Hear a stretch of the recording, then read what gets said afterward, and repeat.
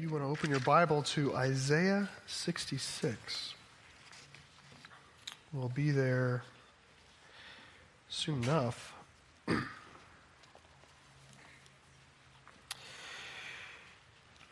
We are in a new series beginning this morning. I want to welcome you. I want to welcome our brothers and sisters in Wilmington. It's good to be back with you. And we're going to be, from this point on to Easter, asking the question, who is Jesus? And this sermon series, I think, is going to be a different kind of practical. Sometimes in messages, we make an effort to give you 4 things to do, or 4 ways to improve, or 3 whatevers. And when that is, if that's a first goal, simply meditating on who Jesus is becomes difficult because it doesn't feel innately practical. So this is a different kind of practical. This is like a deep practical. You might say, you have things in your utility drawer. If you need to do something, you reach in, you grab. Those are sort of the practical things that we normally talk about. The practicality of understanding who Jesus is like the practicality of learning a life lesson. Something that your parents, father and mother have been trying to drill into you for years and years, and you finally hold on to it, and it sort of informs how you live your life. Well, that's practical too. It's just in a very, very different way. This is what I think is going to be the case, is as the more carefully we study Christ, the more we understand who he is, that will seep in and bear fruit. So that's going to be our goal.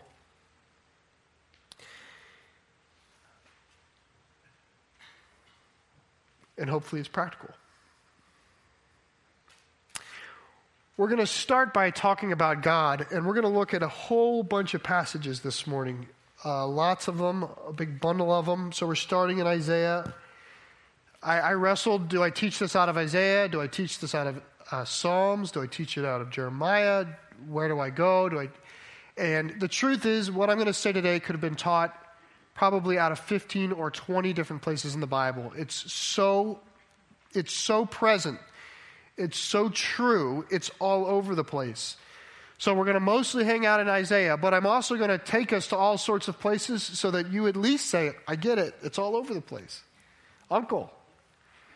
I want you to feel it. So normally I try not to have the habit of making you turn pages. My goal is typically make you turn no more than once.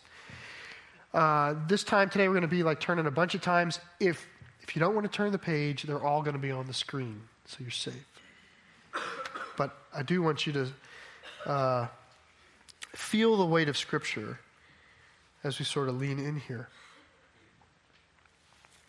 So let's start by talking about God.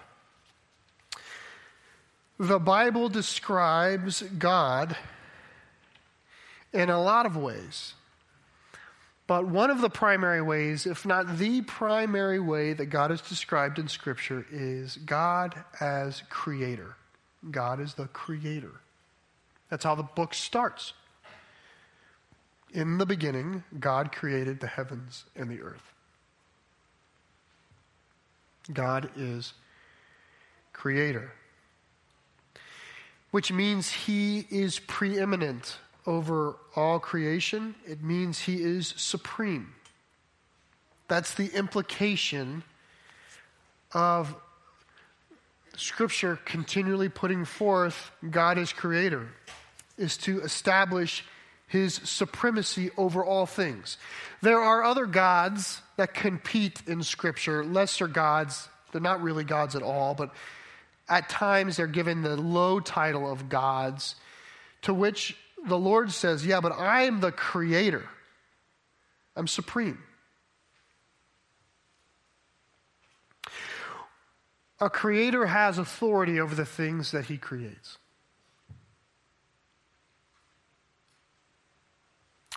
We might say that the fact that God made the universe is his credential for his genuine godness.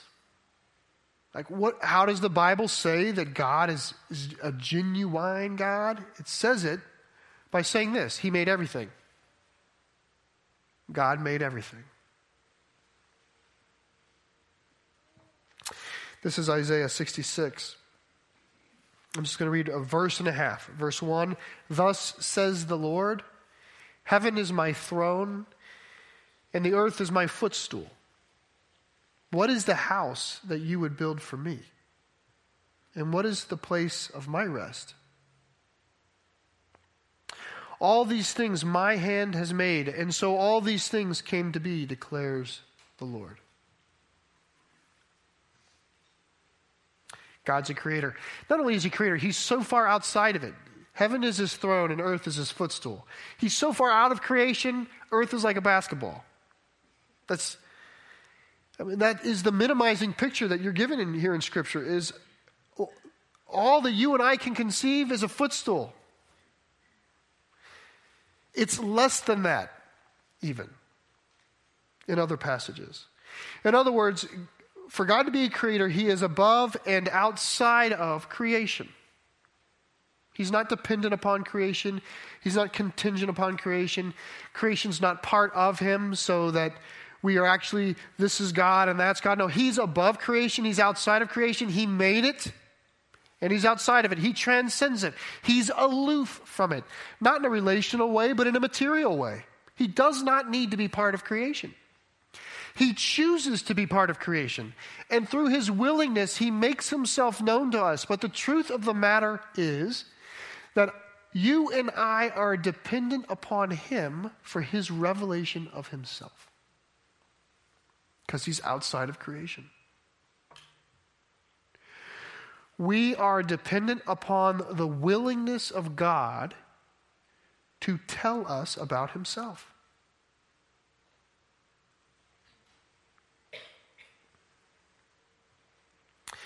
Isaiah 55 says it this way: "For my thoughts are not your thoughts, neither are your ways my ways, declares the Lord. For as the heavens are higher than the earth, so are my ways higher than yours, and my thoughts than your thoughts." God's saying, look, you can't understand what I'm trying to do unless I actually tell you. I have to tell you how to understand me. The sole application of your reason and intellect is entirely inadequate to attain God, to describe him, to understand him. You can't do it.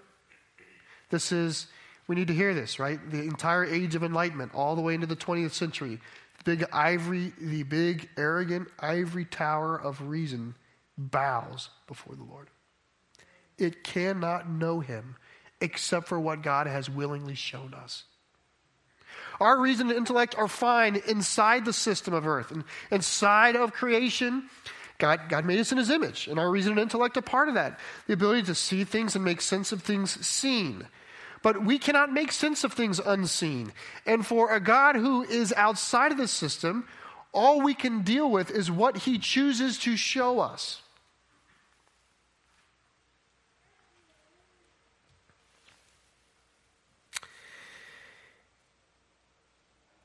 A lot of damage has been done in understanding who Jesus is, I think, by a enlightened insistence on fully understanding things. We can't do it. Why would we ever think we could fully understand the divine person? What the Bible is going to do is God will give us views of himself that we need to receive and hold on to. It's not all of him. How could we, the created, understand the Creator? There's an account in the book of Job. Job was a great guy. He was a righteous and good man. He's about the best guy in the Bible. Okay, he serves as a great example of holy living, and became sort of put on the table between a wager between the Lord and the devil. I'm paraphrasing very quickly here, but the devil challenged the Lord and said, well, Job is good only because things are going well for him. And so the Lord said, well, are you saying that if things didn't go that well for him, I think he wouldn't be that good? And the devil said, yeah, that's what I'm saying. And so God said, well, have at it. Just don't take his life.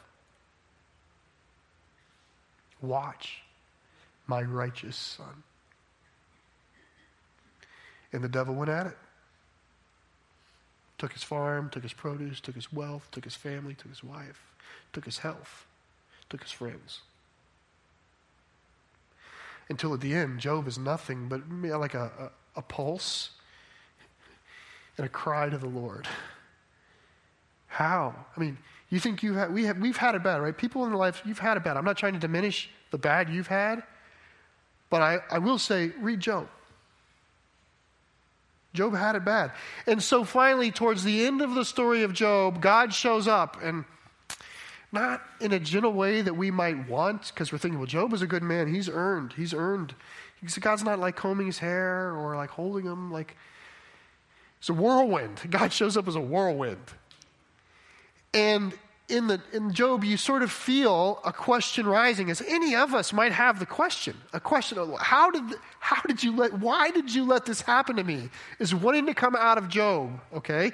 And before it comes out of Job, the whirlwind speaks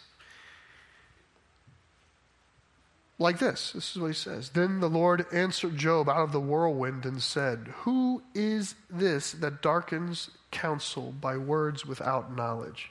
He's saying this to Job. "Dress for action like a man. I will question you, and you make it known to me. Where were you when I laid the foundation of the earth? Tell me if you have understanding. Who determined its measurements? Surely you know. Or who stretched the line upon it? On what were its bases sunk? Or who laid its cornerstone? When were the morning stars sang together and all the sons of God shouted for joy?" Do you know what the Lord does? To the non-understanding Job, as bad as his life is, to the non-understanding Job, what the Lord does is says, before you ask me a question, acknowledge that you have no idea who I am. Acknowledge that I'm above and outside and aloof. I transcend, and I am the creator of everything. Of everything. And he doesn't stop there. Actually, the Lord's, it's a throwdown. The Lord says it a long time. Look at this. Let me know when you're done reading that. Okay? That's the rest of chapter 38. And he's still not done. He goes into 39. Okay? And then in 40, Job sort of says, I don't have any more questions. And the Lord says, you're darn right you don't have any more questions. And he heads back into it. And in 41, he does it. And in 42, at the very end of 42, the Lord says, there. Got anything, Job? And Job says, I'm sorry. Forgive me. Why? Because God revealed himself to Job, and Job saw God is above and outside. He's aloof, he transcends, and he's created everything. God sees the beginning from the end and the end from the beginning. He sees everything, because he's outside of it. And the only thing that you and I can even know about God is given to us willingly by God. We are absolutely dependent on God for a revelation of God. Because he alone is the creator, and he's outside of us.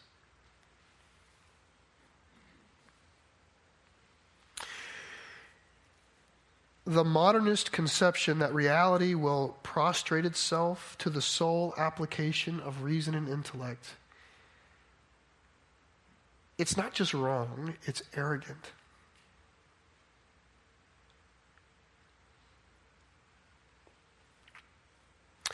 We are called to know the God that is revealed to us.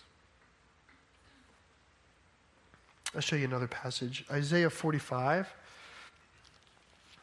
Again, if you're a turner, you can turn. If you're a watcher, you can watch. Isaiah 45, this is just several verses, 5 through 8, but you'll hear it again. I am the Lord, and there is no other. Besides me, there is no God. I equip you, though you do not know me. You hear these themes? That people may know from the rising of the sun and from the west there is none besides me. I am the Lord, and there is no other. I form light and create darkness. I make well-being and create calamity. I am the Lord who does all these things. Shower, O heavens, from above, and let the clouds rain down righteousness. Let the earth open. Let salvation and righteousness may bear fruit. Let the earth cause them both to sprout. I, the Lord, have created it. There's two things we see in this passage that is all over the word, but they show up here nicely. First of all, God alone is God. So in Scripture, the Lord leans on his capacity as creator, not simply to say he's God, but to demonstrate he's the only God. In various places in the Bible, God will talk about these lesser gods, and he'll say, why do you bow down to these lesser gods, which you had to carve out of stone or wood or forge from iron or silver? And you have to carry them with you. You're bowing to something that you're carrying around with you that doesn't even have feet and can't walk. He says, I'm above that. I made the wood and the stone and the iron and the silver. I made the fire for the forge. I alone am God, because I alone am creator.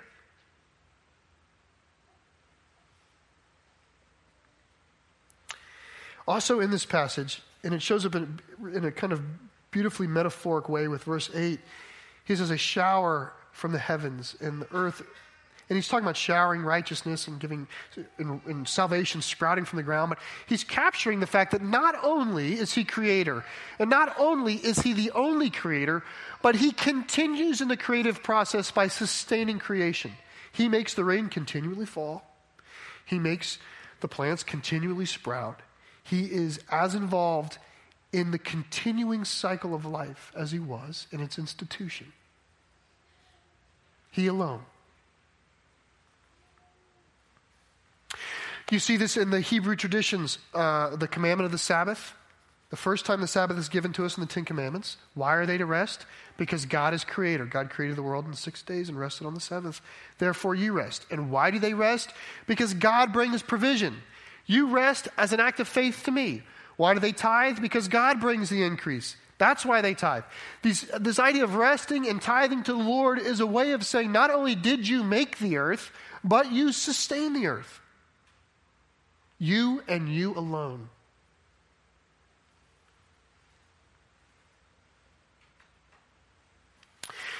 Very practically,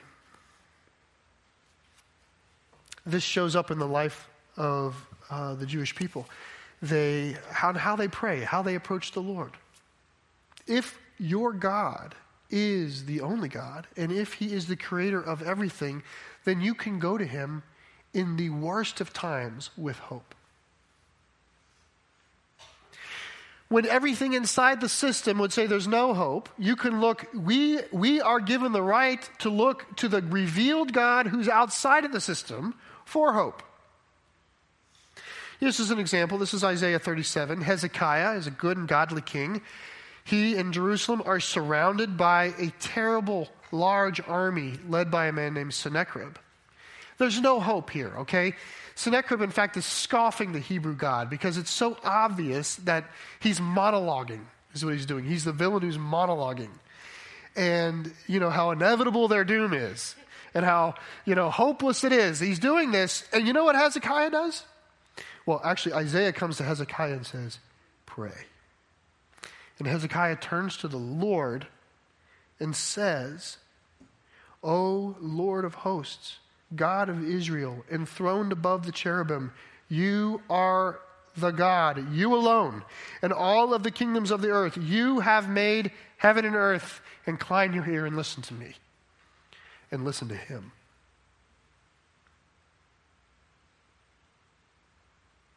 The fact that God is creator is at the base root of why you and I can pray with hope.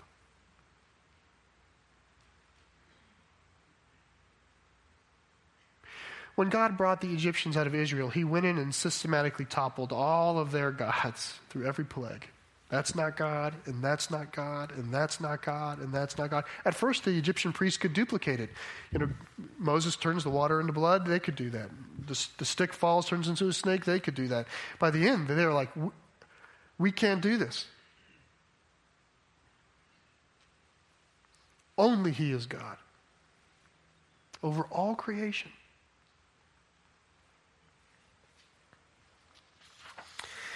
It's a fundamental source of their faith.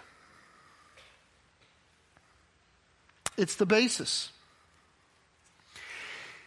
It really is enough to worship God perfectly. What is the basis upon which Adam was supposed to worship God?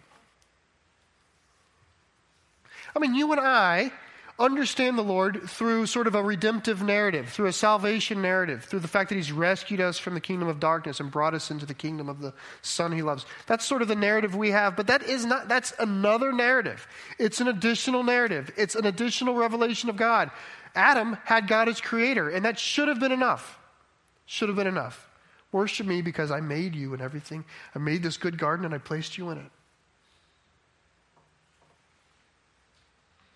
It is enough for us. When I was thinking about it, and it's all over this Bible, God as creator.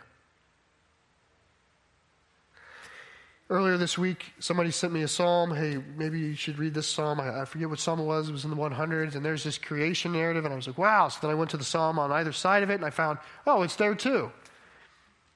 So I went to the praise psalms. I said, let me go to the praise psalms. So I went to Psalm 94, and it was there, and I went to Psalm 95, and it was there.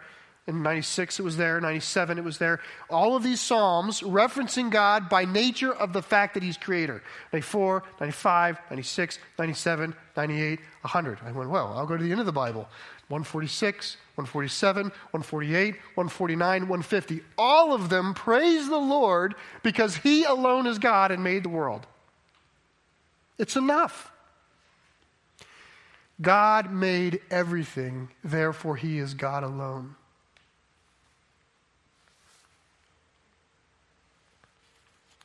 That's the point. God alone is creator.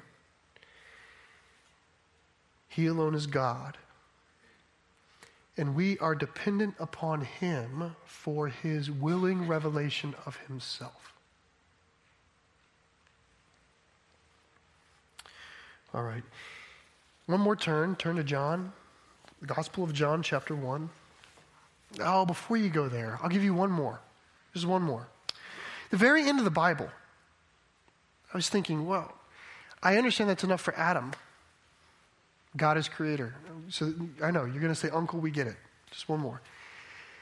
It should be enough for Adam, and it's enough in the Psalms. I was just curious, what does it look like? What does worship look like in the throne room of heaven? So I went to Revelation.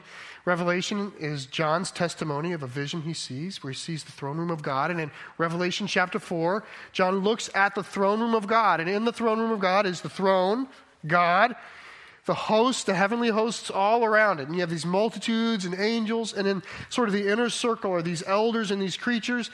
And what are they saying? You want to know what they're saying? This is what they're saying. It says, whenever the living creatures give glory and honor and thanks to him who is seated on the throne, who lives forever and ever, the 24 elders fall down before him who is seated on the throne and worship him who lives forever and ever, and they cast their crowns. One day you and I can do this. We'll cast our crowns before the Lord, and we'll say, worthy are you, O Lord our God, to receive glory and honor and power. Why?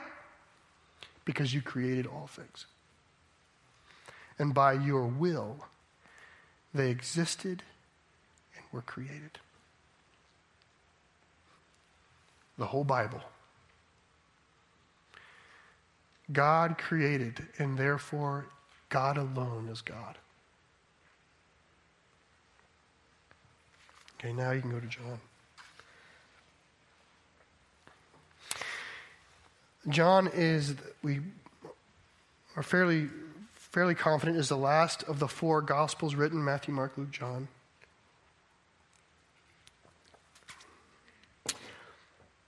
Good thinking deduces that it was written fairly late in the life of John. And it has about it an approach to the life of Christ and who Jesus is that seems to want to John is resolving things that maybe were unsettled about Jesus. Now, John is a God-fearing, monotheistic Jew who knows his Bible. Okay? Let me just read the first 3 verses. In the beginning was the Word, and the Word was with God, and the Word was God. He was in the beginning with God. All things were made through him, and without him was not anything made that was made.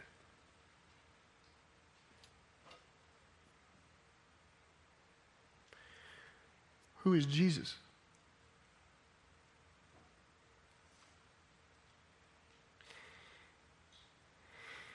Now, I want to put on hold a few words. We'll deal with the Word in a few weeks. A little bit later, we'll deal with the idea of Father, Son. Okay, these are additional revelations that God is giving us about himself. Okay? But and I know you might say, well, that's an easy question. I know who Jesus is. It says the Word was with God. The Word, by the way, is Jesus, okay? The whole book is about Jesus. So Jesus is traveling inside of this Word. The Word says he was with God. He was God. And then how does John validate that statement? He says, he created everything. He created everything. Nothing that is here without the Word making it. Now, you could let John just stand on its own. I mean, it's clear enough on its own. But if you were to examine the entirety of Scripture and gain for yourself a scriptural momentum of what God means when God says he alone creates, which means he alone is God, there's quite a bow wave of revelation that shows up at this moment. No one can create but God.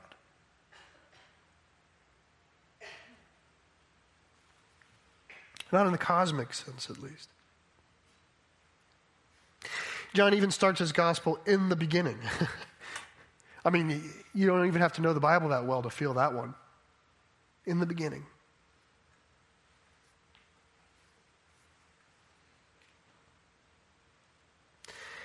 The preeminence and the rank and the supremacy that God has is the preeminence and the rank and the supremacy that Jesus has.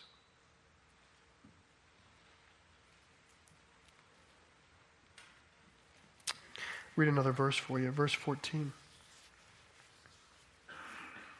This is the startling part, right? John starts in a startling fashion, and sort of by the end of this prologue, it's just as startling in the other way. He says, and the Word became flesh and dwelt among us, and we have seen his glory as of the only Son from the Father, full of grace and truth.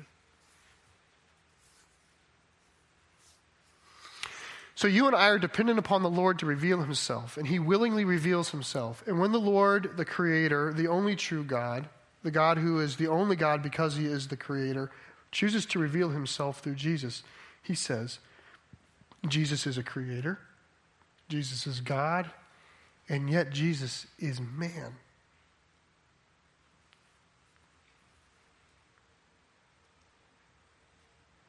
He's just like Adam. He's just like you. He's just like me. God has chosen to reveal himself to us in Jesus, who is God and is incarnate in the flesh. Now, I know we know these. I know many in this room know this. It's one thing to know it as an answer. I grew up in church. I grew up with all these answers. It's another thing to sit in it. Jesus is not just a symbol. Jesus is not a phantom. Jesus is not an idea. Jesus is not, as someone would suppose, a good thought or a nice picture or a metaphor or an allegory of what love looks like or a hope of what forgiveness could be like. Jesus is God. who came and became man. That's what is being said here. And there's, when the church grabs at it, it's like pulling the pin out of a grenade. There's all of this scholarship and work. There's this ocean of academia that needs to invent big words like Trinity. Like, it's one time you're going to hear it this whole sermon series. Okay? Or big fancy Greek words to figure out like essence or same essence and all of this. I would say this. We as God's children cannot know God except for the revelation he gives us. And this is what he's giving us. Is God creator became flesh. And he is called Jesus.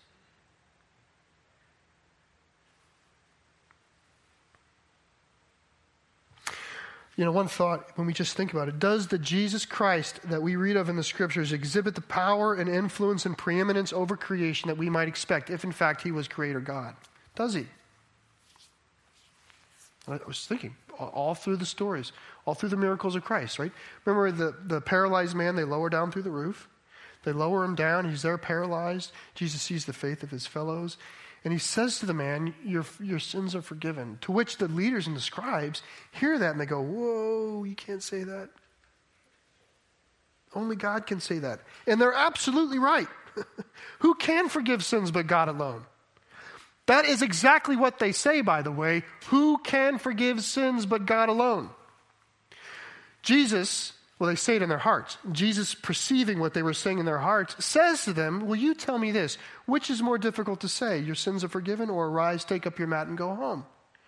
But so that you might know that the Son of Man has the power to forgive sins, I say, get up and go home. And he rose and went. Jesus has power over the human condition. Jesus arrives and finds people spiritually possessed by demons. He demonstrates his power over the spirit world. Jesus arrives. There's thousands upon thousands of people sitting on a hillside starting to get hungry. He's got a basket of bread and a couple of fish. He feeds them all because Jesus is preeminent over the realm of provision. He gets in a boat. The waves rise up. The wind is daring to tear the boat apart. He says, be still. Why? Because Jesus is preeminent over the elements of this world. Jesus comes to a tomb with a man inside who's been rotting dead for 4 days and says, come out. Why? Because Jesus is preeminent over death. Because he alone is God and he is a creator.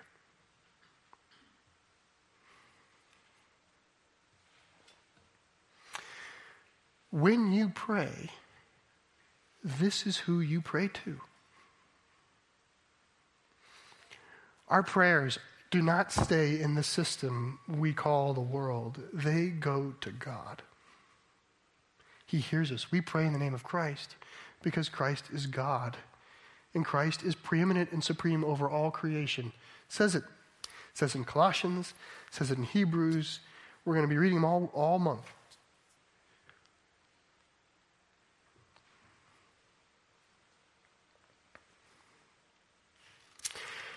It's my prayer that we do not lean on our intellect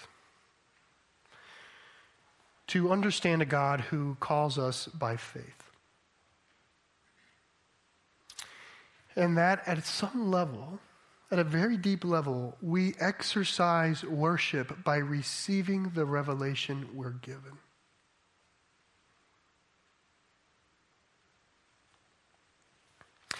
God never commands us to fully understand him. He's not waiting around for us to fully understand him. God commands us to worship him.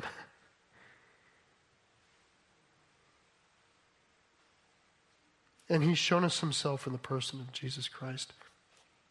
I'm going to pray. If you'll bow your heads. And Lord, I'm coming to you. We're coming to you.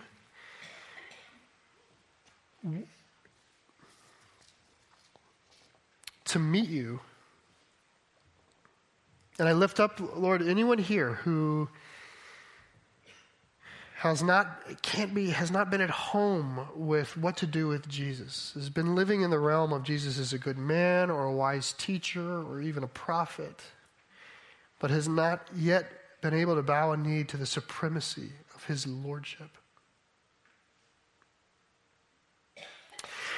And Lord, we will come to know you and study you as Savior and as Redeemer and even as friend. But now we worship you as God alone.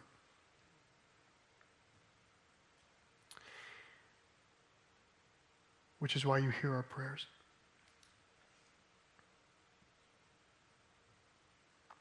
I pray, Lord, that over these weeks, that as a fellowship we might turn back into the Word and not simply think about you as we drive, not simply trust in our reason and intellect to have good and righteous thoughts about God, Lord, but to understand that we need to enslave ourselves to your revelation so that we might know you as you would be known. In Jesus' name, amen.